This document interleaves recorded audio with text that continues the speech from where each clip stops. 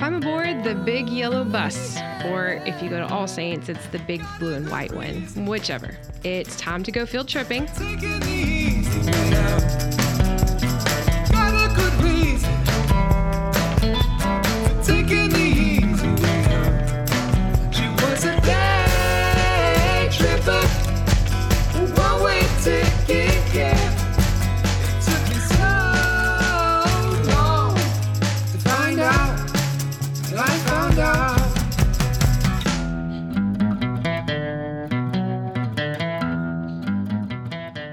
Hello, and welcome back to the Field Tripper. I'm your host, Amanda Adair, upper school science teacher at All Saints Episcopal School in Tyler.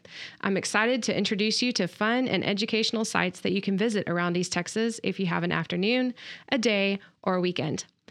Last week, we talked about the All Saints Stretch program and the visit to Tyler State Park. That day was actually just one of a 3-day experience in the ecology of East Texas. Before we get into discussing the location of another day of that trip, I wanted to stop and give you a little bit of background about Stretch. Stretch is a brand new program that we plan to roll out in the 2021 school year for the entire upper school. The program uses faculty and staff to host a week-long immersion program in any subject that they're passionate about. Students then select which experience that they want. At the beginning of the year, we were optimistic as we could possibly be. Every upper school teacher proposed an experience that was almost impossible to choose from. Mrs. Stith proposed a trip to New Orleans to take a dive into history and culture while also volunteering with the local Habitat for Humanity project. Coach Sanders proposed a behind-the-scenes look into what it takes to put on a professional sporting event, while Mrs. Kiblinger wanted students to experience life as a refugee. Mrs. Braley planned to canoe and hike in Oklahoma while visiting Native American sites, and Father Kevin hoped to take students along the Freedom Trail. We also included experiences that were a little more close to home, such as a week of teaching kids to play board games with Mr. Jones, doing equine therapy with Miss Partain, painting murals at Highway 80 Mission with Mrs. Lassiter, or learning about financial literacy with Mrs. Billings. Choices like these and more will be available to students in the 21-22 school year, but as you can imagine, the spring of 2021 didn't find us quite ready to venture out like we had hoped. Instead, we did a reshuffle of our plans. We elected to limit the experience to seniors only since they wouldn't get any other opportunities. We reduced the number of choices to 3, one that stayed on campus, one that did day trips but was home every night, and one that went to Dallas and stayed all 3 days. Seniors could then select the trip that they felt most comfortable with. Mrs. White hosted the students that chose to stay close to campus for 3 days of crafting craziness. They learned how to do several different arts and crafts projects. Then they made a video of themselves teaching others how to do it. Mrs. Bircher took the adventurous group for 3 days of hiking and biking in Cedar Hill. The group stayed at a VRBO or Verbo or whichever that had sand volleyball, a swimming pool, movie theater, zip line, list goes on and on. During the day, they biked many, many miles, and they had a fantastic time together. My group did the day trips. In the previous episode, we talked about our day at Tyler State Park. However, we started our trip in the town that's the subject of today's adventure, Mineola.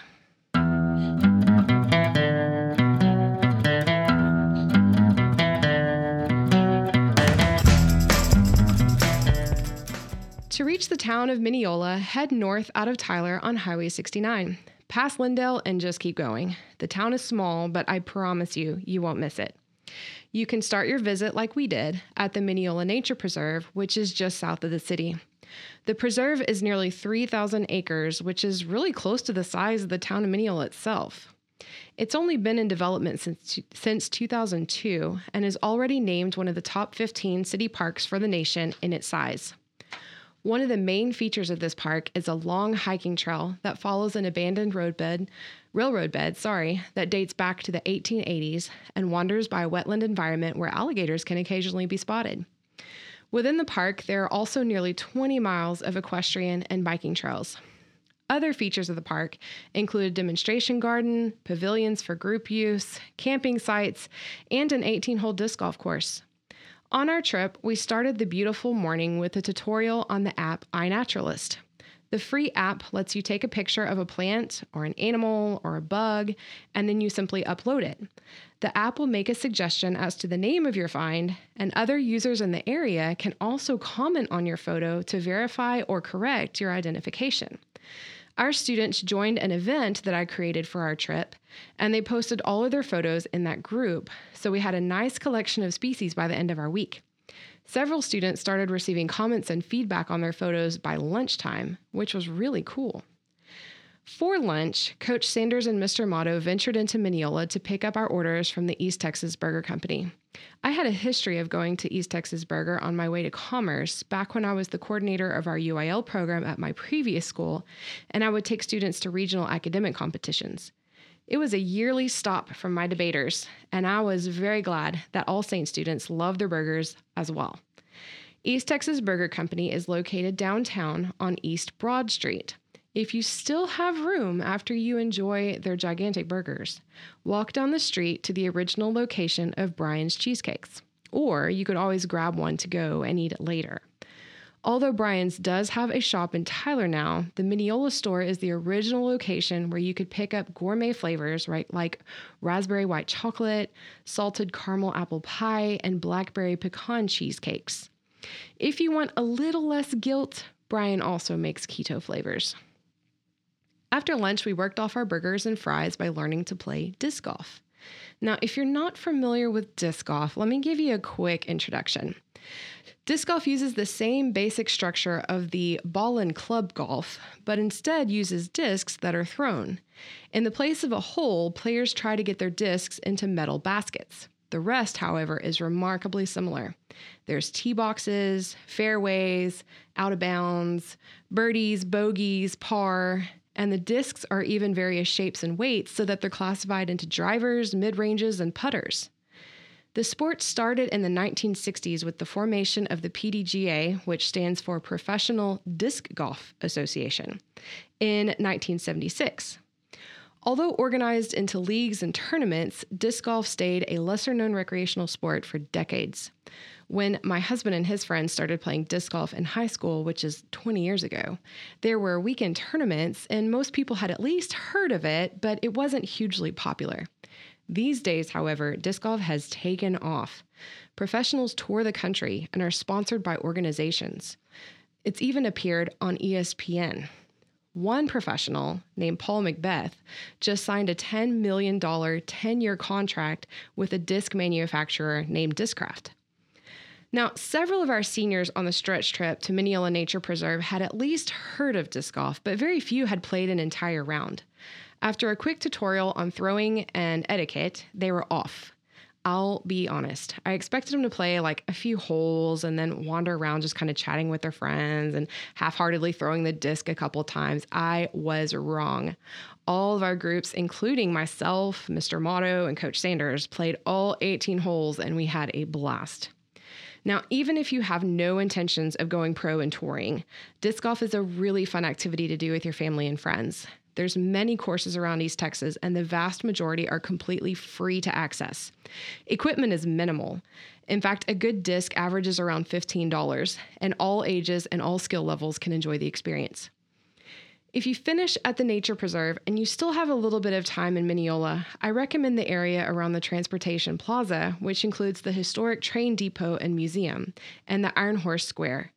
If you have young children, Iron Horse Square includes a playground and a mini train to ride.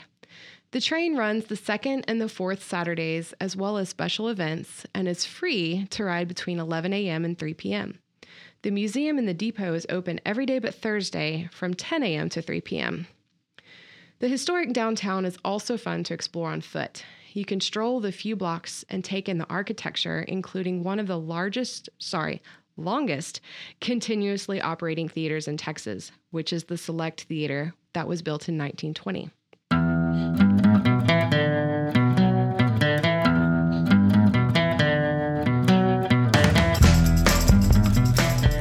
Whether you're into nature study, history, recreation, or cheesecake, I hope you'll explore the town of Mineola one Saturday with your family.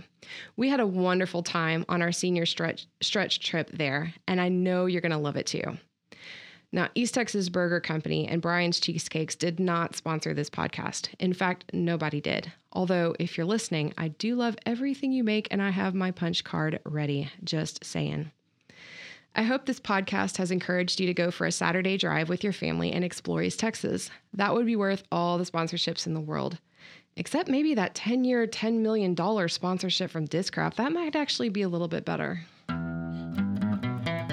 Thank you all for listening to The Field Tripper. Feel free to visit my website linked in the show notes for additional info and photos, and email me with feedback or ideas at aader@all-saints.org. Field Tripper is a production of All Saints Episcopal School, hosted by Amanda Adair. Music credit of Caleb Ott. Find more music from Caleb on your favorite streaming service. Until next time, keep exploring.